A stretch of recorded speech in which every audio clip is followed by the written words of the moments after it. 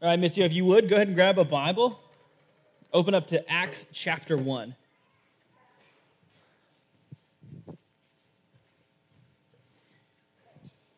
Acts chapter 1.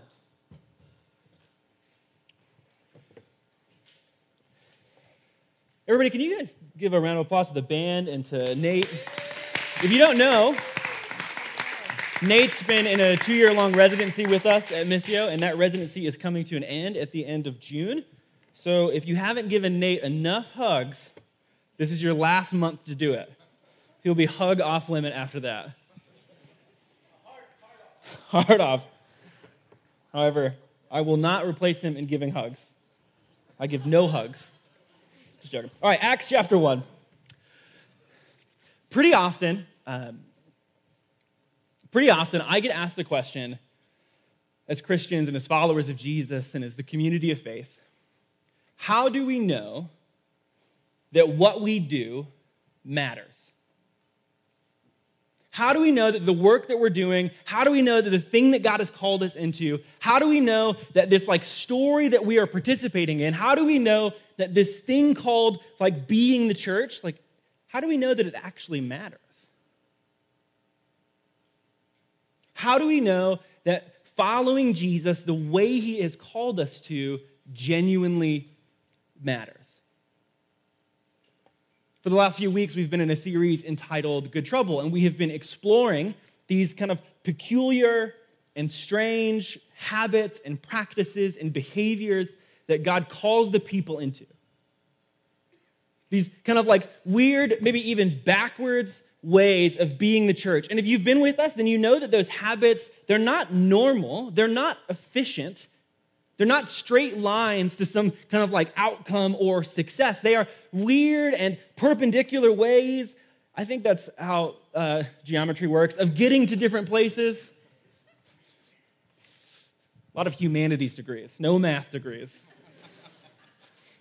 Right, those habits are not straight lines, though. They are not efficient. They are strange and peculiar. They give up power. They put us in a position of servanthood.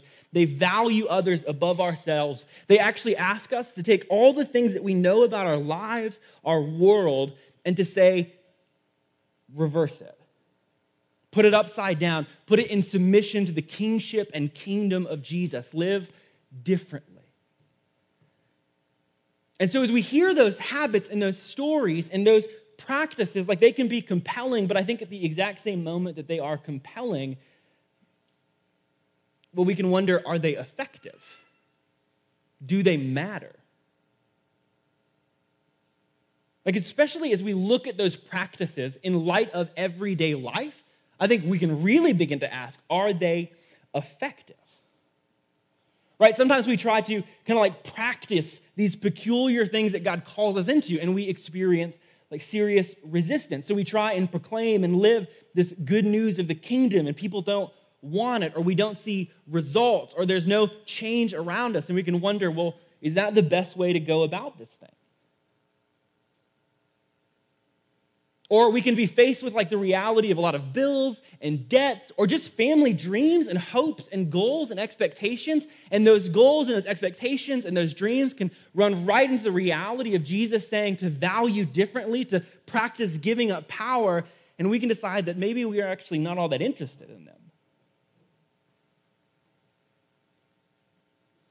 Or we can just get distracted by other mechanisms to change the world. I feel like there's a lot of options on the table for us. And those other options and those other ways of being, those other ways of changing the world can feel more effective. And in light of that other use of power, that other use of changing the world, or that other use of shaping things around you, we can decide that the practices that Jesus has given us, or the way that he's called us into life, can actually be ineffective, insignificant, or even inadequate. I've confessed this, I think, a handful of times on stage, but I'm a person who is very easily distracted by current events or politics. So I think, especially in this moment, I love consuming news. I love to listen to political podcasts. I love to put my mind in that space. And so very quickly, I can get really distracted by all of those things that are happening around me. And I can quickly have my faith co-opted by my politics. Meaning that all of a sudden, I believe the best way to do this thing called be the church is actually to do it politically. Or I believe the best way to change the world is actually politically, or through this party, or through that party, or through the practices that I see engaged there, or through the use of power that I see engaged there. Like for me, it's so easy to get distracted and co-opted by those things, to think that that is actually the way to change the world. And this other thing that we're doing, gathering around the table, proclaiming the story of Jesus, practicing submission, like that's maybe not as effective. Maybe it's not as powerful. Maybe it doesn't matter as much. The good news for us is that we're not alone in asking these questions. The people of God have always been wondering whether or not the thing that God calls them into is effective, or whether it matters, or whether it actually can shape the world around them. They've constantly been asking these questions. Ancient Israel would often ask God why he gave them strange teachings. Right, if you ever read the Torah, it is weird. And Israel thought it was weird too. Like, we're not unique in thinking that. They're like, why do we have to do this? The other nations get to practice life differently. Why can't we be like them? Why can't we have a politics like them? Why can't we have a kingdom like them? Why can't we wage war like them? Why can't we do slavery like them? Why can't our economy be built on the same kind of principles and structure as the world around us? Why do we have to be strange and peculiar? You think maybe that would disappear with the followers of Jesus who are hanging out with Jesus, but constantly the disciples are asking Jesus the exact same question. Like, Jesus, why do you say such weird things? Like when Jesus is like, hey, everybody, if you want to be my follower, you need to eat my body. And Peter pulls him over and he's like, hey, that was weird. Like, if you want to grow this movement, stop telling people to eat you. Sometimes they don't understand it. Sometimes they ask why. And other times, like when Jesus says that he has to die on the cross to fulfill the mission that God has given them, Peter doesn't ask why. He says no. He simply says no, that is not the way, Jesus, you will build your kingdom. All throughout Scripture, the people of Jesus are asking, why do we do it this way? The Apostle Paul will say that the habits and beliefs and stories of the church are so peculiar that it looks like foolishness to the world. He'll even say that it smells like death to some people. It is so strange and odd and backwards.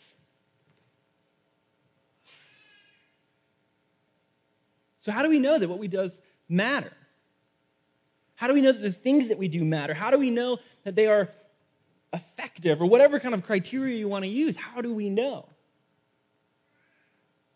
These are the kinds of questions, too, that the biblical author Luke is setting out to answer in his kind of biblical writing project. So Luke writes this story of Jesus, which we know is the Gospel of Luke, and he also writes this story of the early church, which is Acts. And he's been commissioned by this kind of somewhat anonymous figure named Theophilus. We don't know a lot about him, but we know that he most likely had some money, and he bankrolls this project to learn more about the Jesus story, including the people of the Jesus story.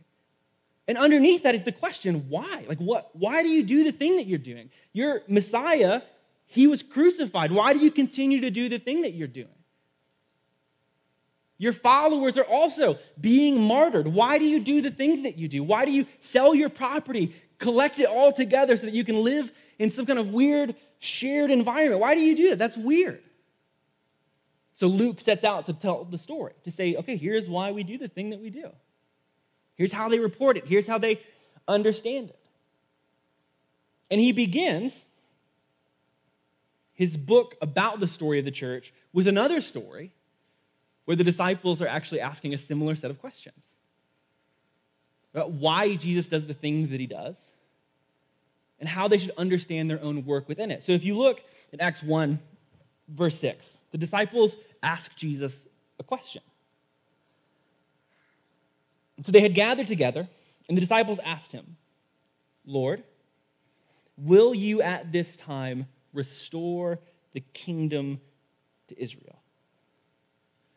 This is the question for the disciples. It's the question for Israel. It's the question for everyone who comes into contact with the early story of Jesus.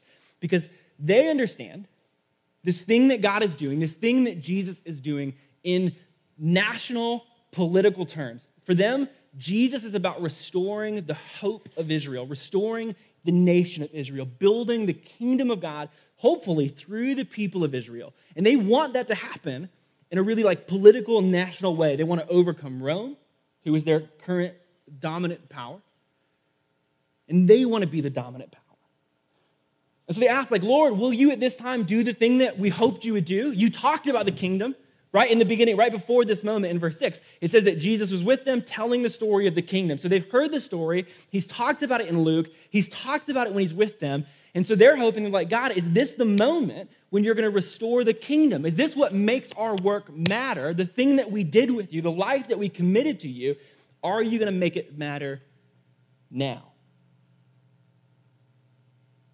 God, when will you do it? Will it be soon? Now, on the one hand, I think that is the right question to ask as followers of Jesus. Right? We know that Jesus has been on a mission. We've talked about this over the last couple of weeks, that Jesus is about restoring the kingdom, that he's calling us to participate in that work. So that is the right kind of question. The temptation, though, is that our allegiance to Jesus would become dependent on Jesus doing what we want, when we want it. That we rarely name it that bluntly. The disciples are not naming it that blatantly, but so often our faith becomes dependent upon some kind of promise or hope or expectation that are adjacent to Jesus. And so then we measure the substance of our faith, or whether our faith matters, or whether the work that we do matters, in light of that hope or that expectation or that promise. I cannot tell you how many friends I've had leave the church because they feel like some expectation was unmet. Maybe they hope to get married, and they hope that then getting married would lead to some kind of life. So they got married, and then it led to some kind of life. And it was not the life that they expected. So they grow disappointed either in the marriage, but often disappointment in the marriage leads to disappointment in the thing that you blame for the marriage, which is the church, and then often that goes all the way to Jesus. And you say that Jesus has failed you, or you're disappointed in that, and maybe it's not true altogether because your hope was laid in some promise adjacent to Jesus. Some expectation maybe near him, maybe connected to him, but not him. Or in the case of the disciples, their hope is actually in something that Jesus did promise to do. But it's rooted in when he does it. And the problem is, as Jesus says, he says, it is not for you to know the times or the seasons that the Father has fixed by his own authority. He's like, those kinds of hopes, those kinds of promises, those kinds of expectations, they are impossible to get your hands around. You cannot hope in when or what, because every time you pursue them, every time you put your hope in them, they will always disappear as distant and out of reach. That doesn't mean that we're not motivated by the things that Jesus is accomplishing. Don't hear me wrong. We are. But as we talked about even in the moment of prayer at the beginning, we live in very real tension as followers of Jesus. We believe that his kingdom is coming, and yet it is not here. We believe that it has begun, but it is not complete. We believe that we are called to participate, to join in on that work, to extend that work, but it is not fully extended. And if we put our hope in saying that we will be the full extension of the kingdom of Jesus, well, on one hand, we will constantly be disappointed in our own work. And either we'll carry the weight of that or Jesus will carry the weight of that someone has failed in the equation. The problem is that the equation is simply wrong. And if we don't grow disappointed, I think the other side of that is then we will take onto ourselves the responsibility of making his kingdom a reality. And so we will force it into the world. And every time the kingdom is forced into the world, you compromise what kind of kingdom Jesus is building, and you build a different one.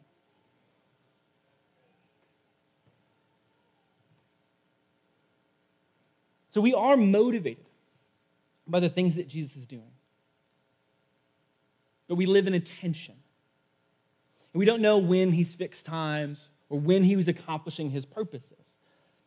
And so therefore, when cannot be where our hope rests. We do not know how long we will suffer. We do not know how long we will wrestle. We do not know how long we will participate in the work that God is doing. We do not know how long. And so you cannot put hope in when. So what do we know? In light of this, what do we know? So I love this moment. If you just keep reading in Acts, Jesus doesn't really answer that question. Instead, he shows them.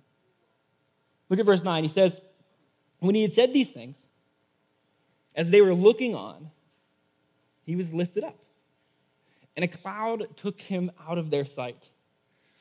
I love this moment because it's like Jesus was just asked a really hard question, and then instead of answering it, he was like, bye.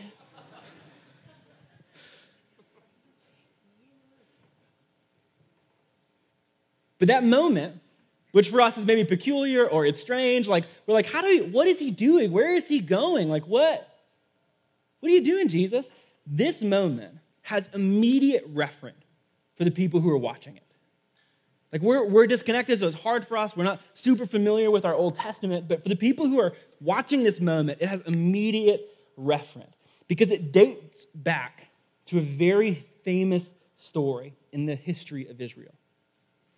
Where the Old Testament prophet, Daniel, who lives in exile in Babylon, he sees a vision. And that vision, it starts really weird. So I want to give you a little bit of context for it. It's Daniel chapter 7. And Daniel is seeing this vision, and it starts like this. He says, I saw in my vision by night, and behold, the four winds of heaven were stirring up the great sea. And out of that sea came four beasts, different from one another. So Daniel sees these like four beasts rise out of the sea, and he's dreaming this vision. He's like, it's weird, it's peculiar. And actually, Daniel doesn't understand it at first. And so he has to have help interpreting it. And what he learns immediately is that the four beasts represent empires of the world. So he lives in a great empire, Babylon. And Babylon will often be metaphorically kind of the constant enemy of God's kingdom throughout the biblical story. Even when Babylon is gone, we still use that metaphor to talk about the thing that is against Jesus.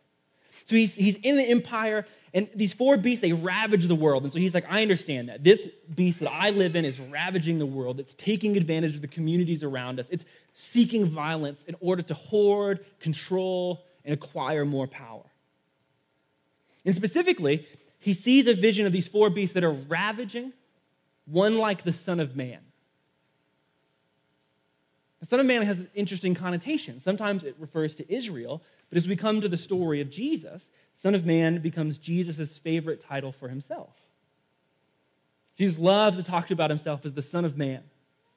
So in this moment, we see one like the Son of Man who is being ravaged by the beast. But then Daniel sees the beasts overthrown, their power taken away from them.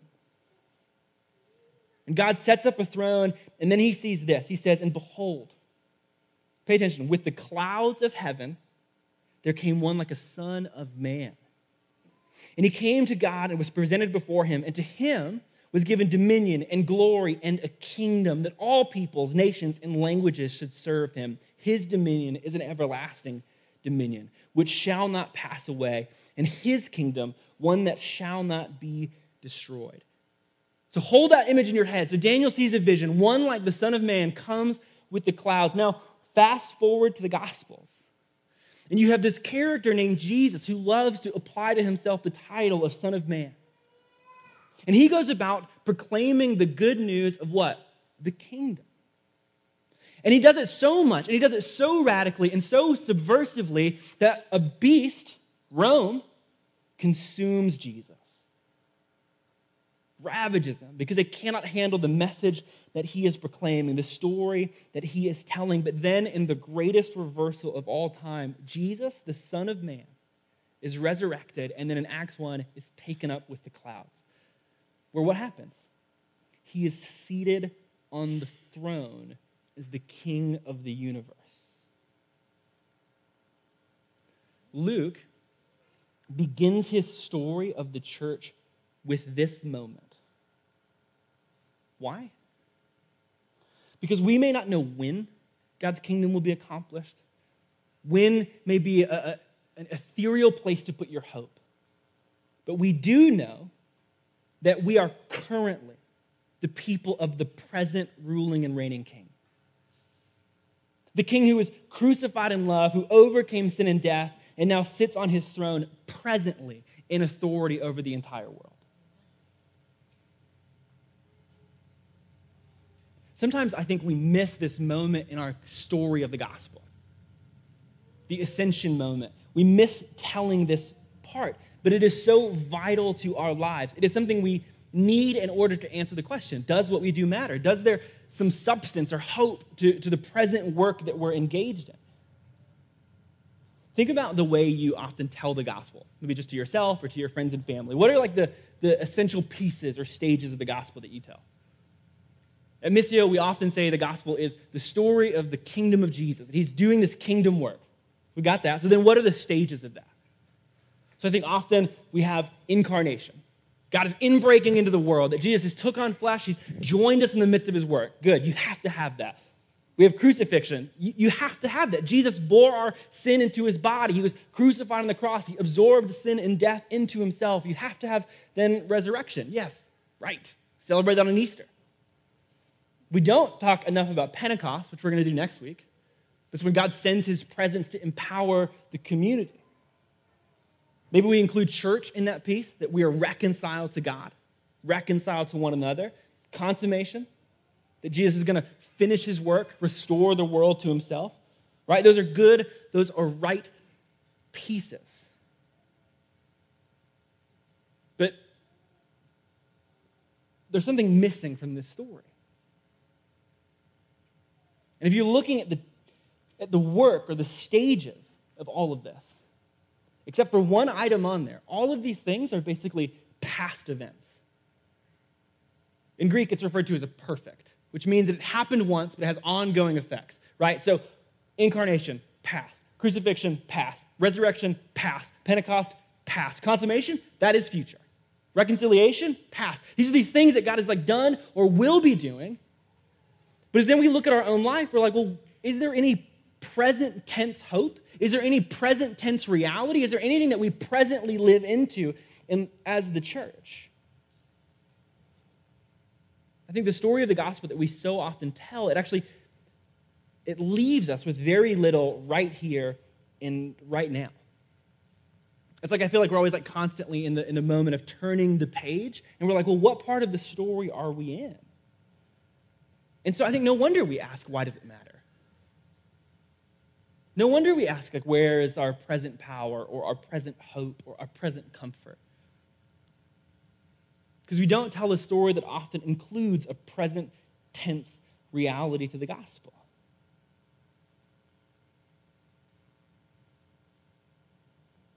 The ascension, though, this moment in Acts 1, points to the present tense reality of the gospel, that Jesus is king now. That Jesus is king currently. On our website, if you look under our belief statements, we have first listed the Apostles' Creed. And I love the way that the Apostles' Creed will kind of demonstrate this, if you could put it up on the screen. So if you look at these different pieces, it says, we believe in Jesus Christ, our Lord, who was conceived, past, by the Holy Spirit, and born, past, of the Virgin Mary. He suffered, past, under Pontius Pilate, was crucified, died, past, was buried, past. He descended, past, into death. The third day he rose again, past, from the dead. But he ascended to heaven and is presently seated at the right hand of God the Father Almighty. From there, he will come to judge future, the living and the dead. The kingship of Jesus is the good news of Jesus right here and right now. That's why Paul will say in Romans 10:8, confess with your mouth that Jesus is Lord and believe. The present reality that we hope in, that we put our trust in, that we put our strength in is the present rule, the present reign, the ongoing authority of Jesus that was consummated as he ascended to heaven and that continues right now, right here. We are first and foremost, Missio, a people of a king who is ruling right now.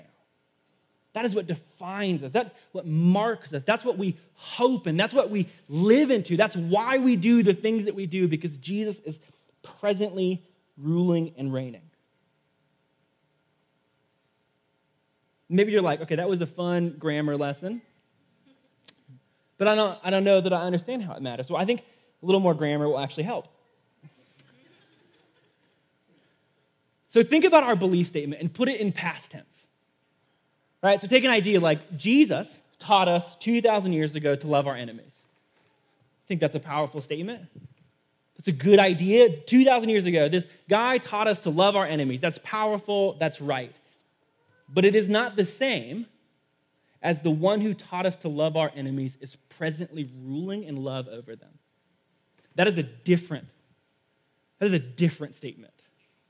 There is a different weight to that. There is a different power to that. There is a different hope in that. There is a different reality to that statement of whether our hope and our trust is past tense or present tense, whether some guy taught us 2,000 years ago to love our enemies, or whether the God who reigns currently is inviting us to love our enemies, commanding that we love our enemies, ruling over our enemies even. Or you could say 2,000 years ago that Jesus told us to serve one another. Or you could say that Jesus, who is our present king, has established an economy that is built on abundance and grace and generosity. That is a different reality to live into. Whether our hope and our beliefs are past tense or present tense. Whether we're just waiting for something to come in the future, or whether we are living into something right here and right now. Missio, as the people of Jesus, we live into a new reality here and now. That's what makes us the church. What we do matters because Jesus is seated on the throne. It's the only thing that makes sense of any of this. Why would we gather here? Why would we try to practice differently? Why would we try to live differently? As you read the story of Acts, why would you have Stephen who is martyred, or Paul who ends the story in chains? Why would any of that make sense unless we currently believe that there is a new current king on the throne declaring a new reality? It's the only thing that makes sense of this work that we do. The Bible scholar N.T. Wright, I think, says this brilliantly when he's talking about the whole book of Acts. He says, the whole book of Acts is the story of how Jesus, exercising his power as the CEO of earth as of heaven, sends out his followers as ambassadors to make his kingdom a reality. So the current king sends out his ambassadors. That's you and me. Current reign, current rule, current work. That climaxes with the strange paradox of Paul in chains announcing that the Roman world has a new emperor.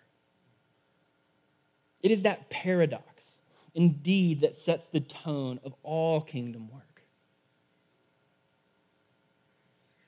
This is the only thing that makes sense of the life and the work of the church is the kingship of Jesus. Nothing else will do this justice. Nothing else will motivate us. Nothing else will be able to answer the question why, except for his present rule and reign.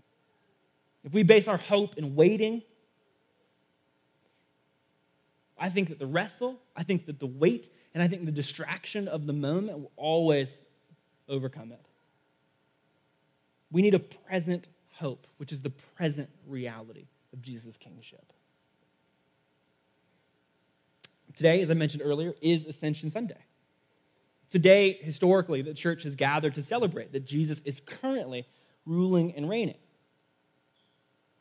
And in a second, what we'll do is we'll gather around the table because we believe that this is a moment for us to taste and see that kingdom. Here it is, the picture of what Jesus is doing. Everyone is invited under his authority. Everyone is welcomed. Everyone is given a space because of what he's done, because he's what accomplished. So in a second, we'll come here, we'll celebrate, we'll tell that story. But before we do, would you just ask yourself, what does it mean that Jesus is king now?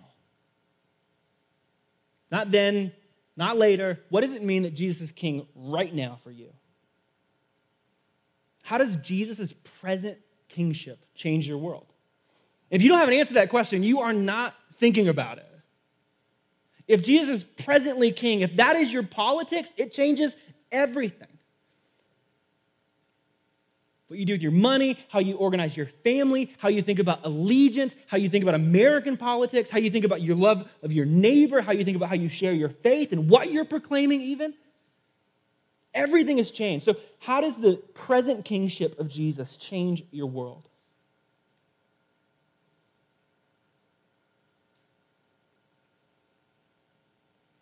Maybe ask yourself, if I believe that Jesus is presently king, what tension will that lead to in my life? So we are a people that are called to proclaim that Jesus is king and not the other kings of this world. That means Rome in the past. That means America now. That means our own hearts, our own minds, or whatever it is that you value, whatever it is that you put your identity in, those things don't get to be king anymore. And so what kind of tension will the kingship of Jesus challenge in your life or cause in your life?